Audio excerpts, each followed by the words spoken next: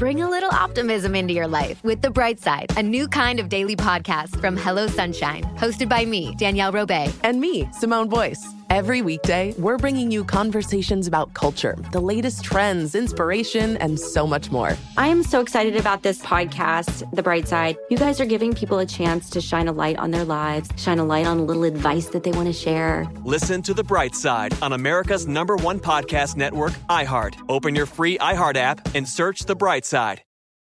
Welcome to Noble Blood, a production of iHeartRadio and Grim and Mild from Aaron Mahnke. Listener discretion advised.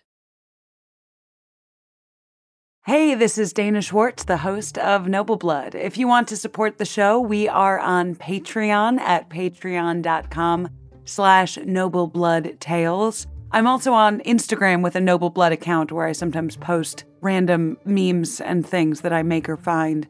That's also Noble Blood Tales. But as always, the best support for the show is just that you keep listening. Unless, of course, you want to pre-order my book, Immortality, a Love Story, in which case that is the best support you could possibly be doing. So thank you so much for listening, and let's dive in.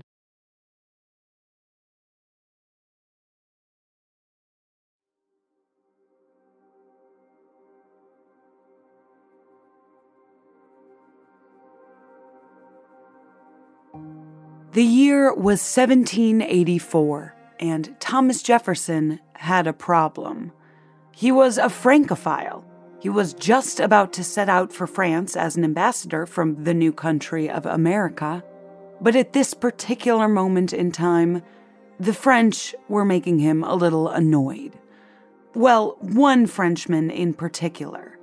Georges Louis Leclerc, the Comte de Buffon, arguably the most famous natural historian in the world at this time. Buffon was the author of an internationally best-selling 36-volume book called the Histoire naturelle, or Natural History, in which he gave meticulous evidence for the theory of, quote, degeneracy.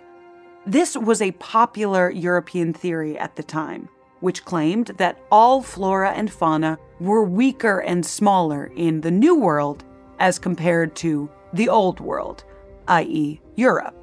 The plants and animals of America were shriveled little things compared to the plants and animals in Europe, so the theory went. The birds of America could not croak out a note compared to the marvelous European songbirds. The dogs of America could only whimper compared to the great barking hounds of the continent. And the people, well, according to this theory, the Native Americans fared no better than the native fauna and flora. Jefferson ruminated on Buffon's work with increasing outrage. The chapter on quadrupeds, four-legged beasts, was especially egregious. How could Buffon claim that the American land mammal was inferior? That man had never even left Europe. Jefferson envisioned his beloved home state of Virginia, which was no longer a colony, finally part of a new independent nation. When he looked out at the grounds of his estate at Monticello, he saw rolling, fertile fields tended to by people he enslaved, but lands that were capable of growing tobacco, wheat, and a whole host of crops. He saw the mountain on whose peak he had built his plantation. He remembered the lush, verdant Piedmont forests of his youth, the smell of autumn crisp through the trees, the hoofprints of deer just visible on the forest floor. He recalled the spry does and magnificent stags leaping away in the thicket. If anything, Jefferson thought, the plants and animals and people were bigger in America, better in America. He had written as much painstakingly in his just-published book, Notes on the State of Virginia. He believed the giant mastodon was still roaming the country somewhere, the most sublime, the most colossal quadruped of all. Besides, hadn't Benjamin Franklin already shown the French that Americans were taller on his trip to the continent? Hadn't Alexander Hamilton refuted the degeneracy concept in his Federalist Papers? Hadn't Jefferson and James Madison corresponded on the matter sufficient to finally set it to rest. How dare the French not recant? No, the degeneracy libel could not stand. Jefferson needed to do something. He picked up his quill to write John Sullivan, governor of New Hampshire, another part of America dense with forest and the Great White Mountains. Jefferson needed to bring something to the continent that would change the Frenchman's mind for good. He wasn't just acting for his own sake.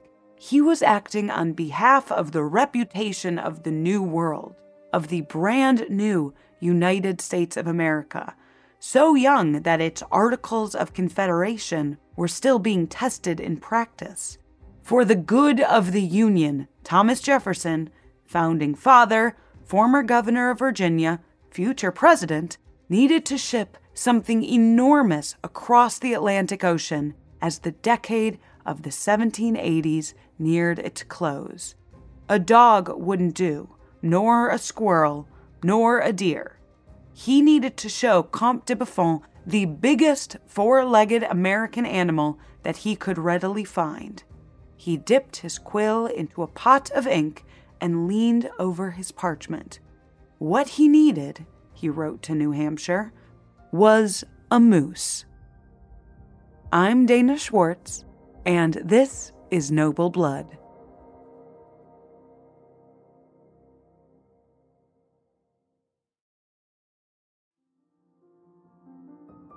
Adult men comparing bodies, fighting over whose is bigger, and getting worked up over contests of size. If the fight over the theory of degeneracy sounds a bit like an 18th century men's locker room to you, well, it basically was. But who were the men doing the measurements in the metaphorical locker room? The Comte de Buffon was born Georges Louis Leclerc in 1707. He came of age in France after the death of Louis XIV, as the Age of Enlightenment was beginning to flourish. After an evidently miserable childhood, Buffon made a name for himself at the Royal Academy of Sciences by writing papers on the mathematics of probability, especially as it applied to gambling. For most of his early life, there's little evidence of any actual interest in nature or cataloging of natural history. The closest thing to anthropology we might see was this sweet little note from his travels as a young man. Quote, "Women are quite beautiful, and except for the old ones, I don't remember having seen any that were ugly." Unquote. A little anthropologist in training. But all that changed when the French Navy needed a place to research wood for their ships. They chose the forests around Buffon's estate, and it was then that Buffon turned his attention to the natural world. For the next decade, he devoted himself with singular zeal to cataloging, recording, and measuring the exact features of every species he could find. He wanted to write no less than, quote, "the exact description and the true history of each thing," end quote, on the planet. And in 1749, the first volume of his natural history was published. It was a sensation, a genuine 18th century bestseller, one of the first ever popular science books. It sold out in 6 weeks and was translated into English and reviewed by newspapers all over the American colonies. Smart, trendy readers throughout Europe and America were devouring it, and its details about the theory of degeneracy in the New World. Essentially, wrote Buffon, nature in America is functioning, quote, upon a smaller scale. Buffon was not the first European thinker to propose the idea of degeneracy in America, but he was the most respected, the most widely read. He provided the most evidence and the clearest reason. Because the climate in America is colder and wetter, life grows weaker and diminished. His arguments extended to the people of the New World, too. His statements about Native American populations were especially intensely callous. He called indigenous Americans, quote, a kind of weak automaton, nature treated them rather like a stepmother than a parent, by refusing them the invigorating sentiment of love and the strong desire of multiplying their species." Unquote. For the record, Buffon's own relationship with parental love was that he had not attended his own father's second wedding after his mother's death. He had sued his father for his inheritance and described his feelings as that of, quote, "the discontent of a well-born son caused by a father who was heartless," unquote. So if a lack of parental love renders a person infirm, well, that doesn't speak very well of him. In all his comparison of species, Buffon never left Europe and rarely went out into nature to collect any information himself. That was actually common practice for natural historians of the time.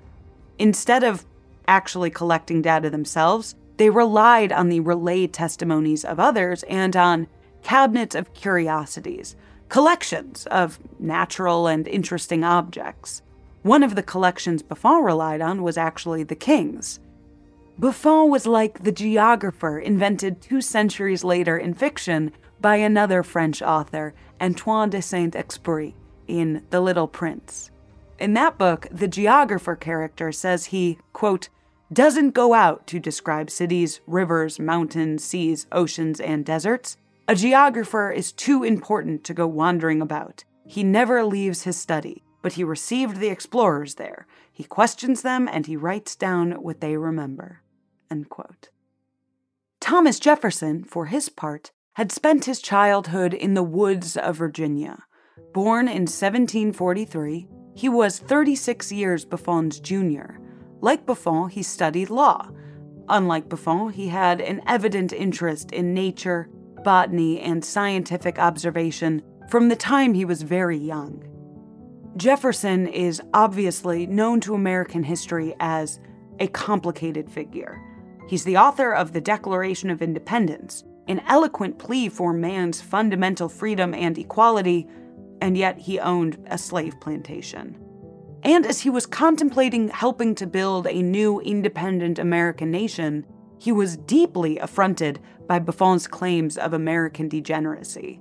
He wasn't the only one.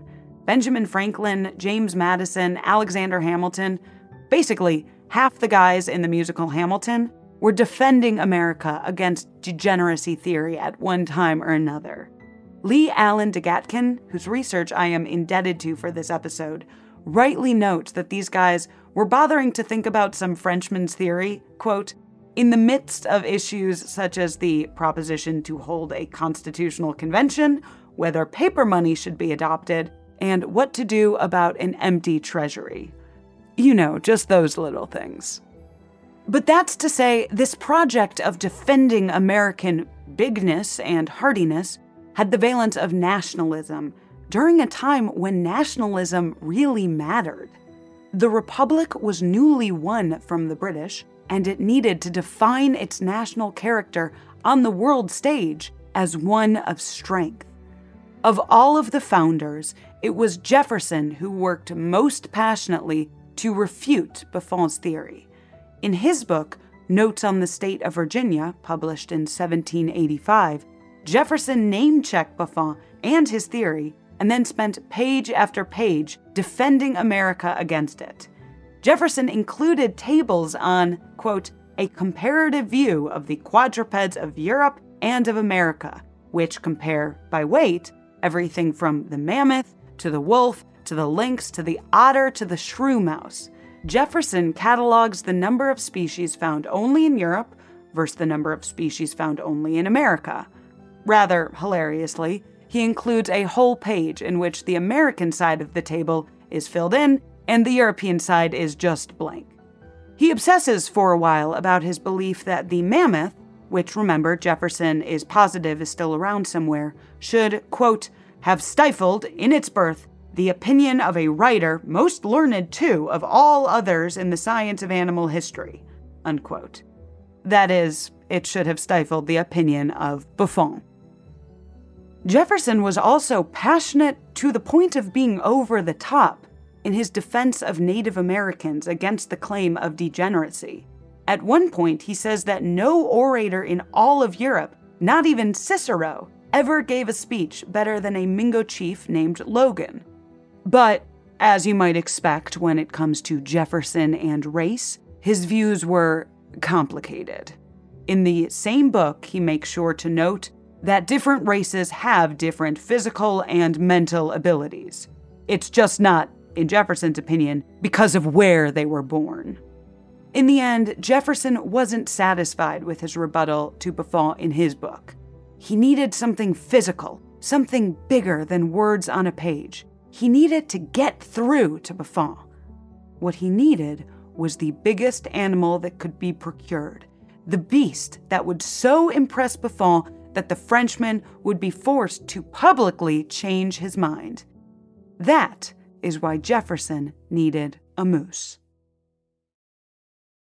If you were a correspondent of the eminent Thomas Jefferson in the mid-1780s, you were almost certainly someone important. George Washington or John Adams, perhaps. In the 1780s, you might have been worried about economic disputes with neighboring states.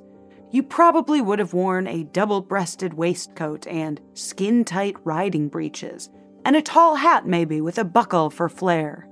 And you might have, one day, received from your eminent correspondent a 16-question survey on the habits and measurements of the American moose. Do they make a loud rattling sound when they run? Jefferson asked. What is their food?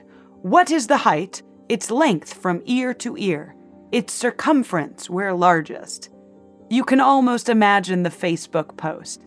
Hey, friends, anybody know anything about a moose? One friend did, John Sullivan, governor of New Hampshire. The two men continued to correspond on and off about the possibility of procuring a moose, a correspondence that continued when Jefferson shipped off to Paris as ambassador to France.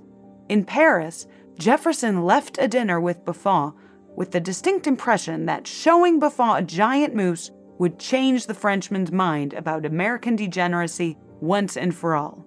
He wrote more urgently to Sullivan in New Hampshire, saying that the, quote, skin, skeletons, and horse, unquote, of moose would be, quote, more precious than you can imagine, unquote. In fact, by this time, Buffon had already issued a 5th supplement of his natural history that was a gentle walking back.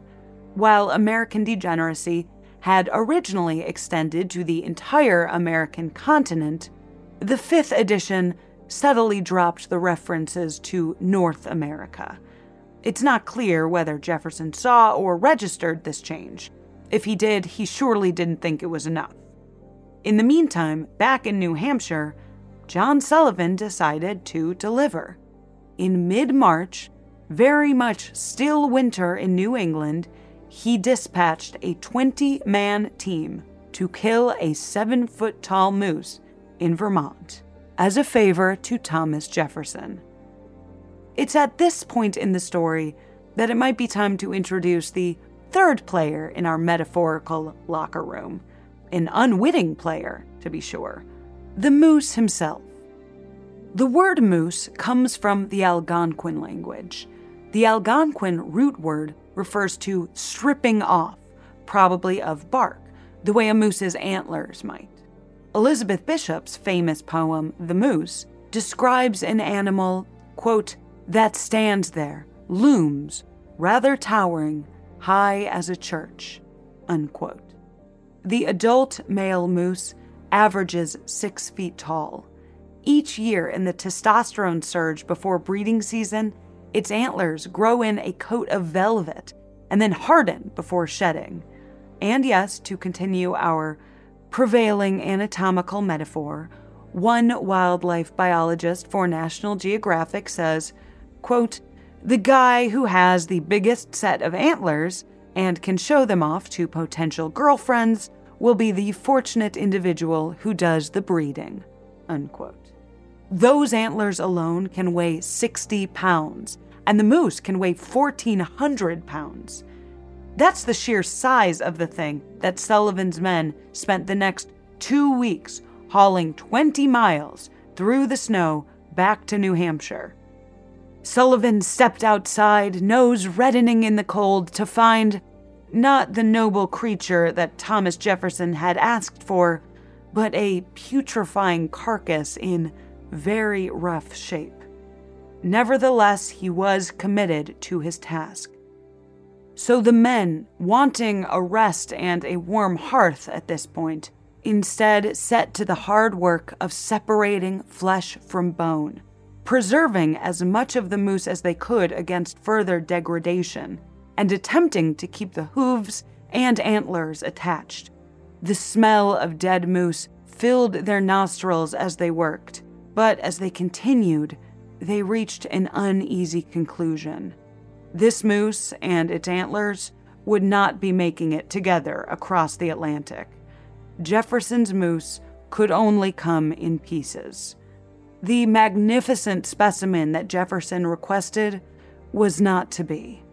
Like a kid desperate not to fail the assignment, Sullivan also decided to send along a few other antlers he had lying around.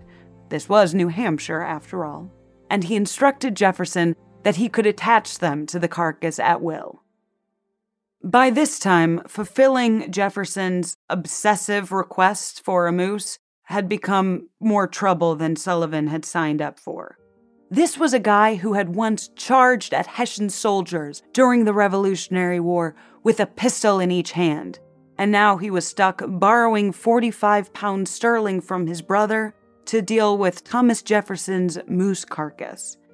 He must have been very happy to put the moose and the assorted antlers on a ship that set sail from Portsmouth, New Hampshire in early May. But the poor moose got left behind on that ship for reasons unknown. Possibly that ship's captain got a whiff of the giant smelly moose skin and decided he could do a transatlantic voyage without it.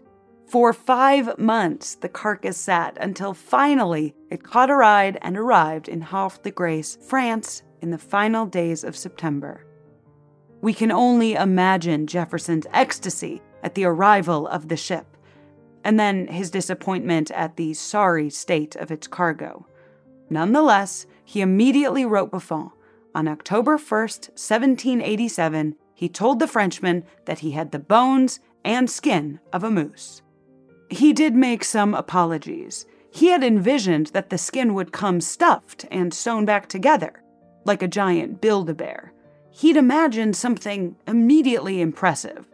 Instead, Jefferson acknowledged this moose had been sent, quote, with the hair on, but a great deal of it has come off, and the rest is ready to drop off, unquote. More than anything, Jefferson implored Buffon's understanding when it came to matters of size.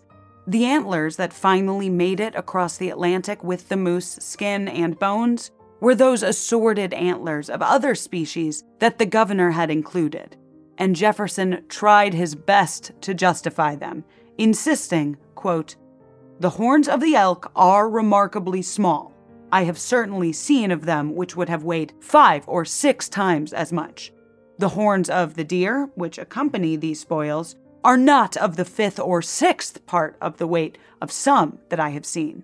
I therefore beg of you not to consider those now sent as furnishing a specimen of their ordinary size," unquote. Shrinkage, you can almost hear him saying. He signs the letter to Buffon, "Your most obedient and most humble servant." And I will say it is hard reading these letters not to see how Lin-Manuel Miranda made Jefferson the buffoonish Frenchman off in Paris in Hamilton. Of course, it was Buffon whom Jefferson was hoping to make the buffoon, at least when it came to the degeneracy theory. Jefferson viewed Buffon as a true scientist, an intelligent man who had made a mistake and would surely be swayed by the evidence set before him. Jefferson sent the letter off with giddy anticipation. Thomas Jefferson had gotten his moose, and soon he would get Buffon to recant. When the moose carcass landed in France, Jefferson was a relatively young man of 44. But Buffon at this point was 80 years old and sick. It was his assistant who received the moose. In Jefferson's imagination, the assistant would have been dumbstruck. "Sir," the assistant would say to Buffon, "you've been all wrong, all wrong. The animals in this new world are larger than the old world." Buffon would gaze upon the moose bones with shock and awe. He would immediately sit up and change course, frantically writing. It would be a defining moment in his scientific career. But that's not what happened. Buffon may indeed have seen the moose. Maybe he really did plan, as Jefferson believed he would, to officially renounce the theory of degeneracy once and for all in his next volume of the natural history. But Buffon died 6 months later, before publishing another word on the subject. In Jacques Rogers' 400-plus page biography of Buffon, the incident with Jefferson's moose is mentioned in exactly one paragraph where it gets half a sentence. The natural history remained as it was, with no moose-related corrections. Jefferson went on to become the third president of the United States 14 years later. He would send Lewis and Clark to the West with a long list of natural measurements for them to obtain. He would collect a grand cabinet of curiosities at Monticello and have a hall hung with the head and antlers of a moose, a deer, a buffalo, and, supposedly, a mammoth. He never gave up on his quest to prove the massiveness of animals in the New World. In 1797, he presented to the American Philosophical Society a collection of giant bones from a new species he called the Megalonyx, which turned out to be the bones of the extinct giant sloth. And as to the whole debate over which animal from which, quote, world is bigger and therefore better, I've made allusions here to the men's locker room measuring contest character of it all. But it was a debate with real consequences, not so much the answer to the question of size, but the framing of the question itself. The very concept that bigger is better undergirds manifest destiny, the sense of largeness that America offered to conquerors, the possibility of more when Europe had already been claimed. Bigger as better undergirds the subjugation of women to men over centuries. Applied to Native American populations, it is dehumanization in either direction, the strong, noble savage or the weak, degraded man. It's presented today in political wars between large and small states in the United States, between large and small states of the world. But what if, of course, bigger is not necessarily better? Even if we could prove that life grew bigger in some places than others, does a value judgment need to be attached? Might Darwin himself, born a decade after the Comte de Buffon, argue that smallness can be adaptive, useful, good? At base, the reason why the fight over degeneracy mattered to these 18th century men was their intrinsic feeling that bigger is better. So I want to leave you and this episode with a thought. What if it's simply not?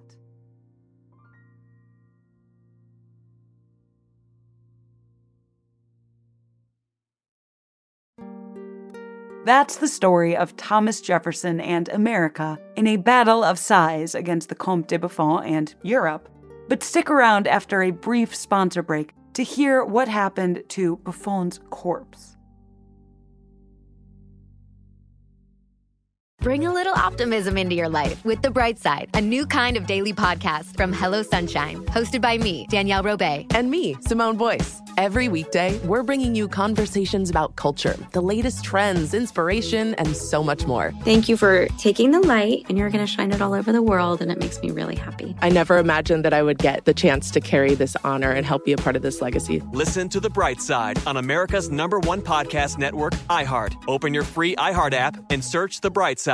Bring a little optimism into your life with The Bright Side, a new kind of daily podcast from Hello Sunshine, hosted by me, Danielle Robay. And me, Simone Boyce. Every weekday, we're bringing you conversations about culture, the latest trends, inspiration, and so much more. Thank you for taking the light, and you're going to shine it all over the world, and it makes me really happy. I never imagined that I would get the chance to carry this honor and help be a part of this legacy. Listen to The Bright Side on America's #1 podcast network, iHeart. Open your free iHeart app and search The Bright Side. The funeral of the Comte de Buffon was a grand affair. This was the author of the best-selling Natural History, the visionary and poetic Epics of Nature, and the first geological history of the world, a book that was read by the likes of Catherine the Great. On April 18, 1788, 20,000 mourners watched as 14 horses carried Buffon's funeral processions down the street of Saint-Ménard, France, and they listened to 36 choir boys singing songs of mourning. They may not have known that the body they were mourning had been opened one day earlier after Buffon's death. Buffon himself had given the instructions before he died. His chest cavity was cut and his heart removed from his body and then given to his friend, Fouget de Saint-Fond, a geologist and volcanist. Buffon's skull was opened with a saw. The instinct for comparative measurement did not abandon those who dealt with Buffon's corpse. The brain was recorded as a, quote, slightly larger size than that of ordinary brains, unquote. So the heartless body of the naturalist was mourned with fanfare on the way to its internment in Montbard. It did not stay interred. During the French Revolution, which began just 1 year after Buffon's death, a revolution that would claim the life of his son at the guillotine, Buffon's tomb was broken into. The lead over the coffin was stolen to make bullets, and his body was desecrated. Legend has it that only his cerebellum was left, and that to this very day, allegedly, in the base of a statue of Buffon commissioned by Louis XVI, housed in the Museum of Natural History in Paris, a little piece of the naturalist's brain remains.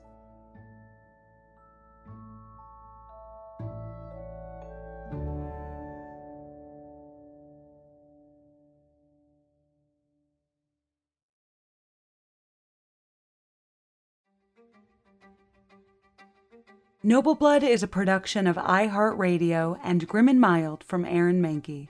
Noble Blood is hosted by me, Dana Schwartz. Additional writing and researching done by Hannah Johnston, Hannah Zwick, Mira Hayward, Courtney Sender, and Lori Goodman. The show is produced by Rima Il-Kayali, with supervising producer Josh Thane and executive producers Aaron Mahnke, Alex Williams, and Matt Frederick. For more podcasts from iHeartRadio, visit the iHeartRadio app, Apple Podcasts, or wherever you listen to your favorite shows.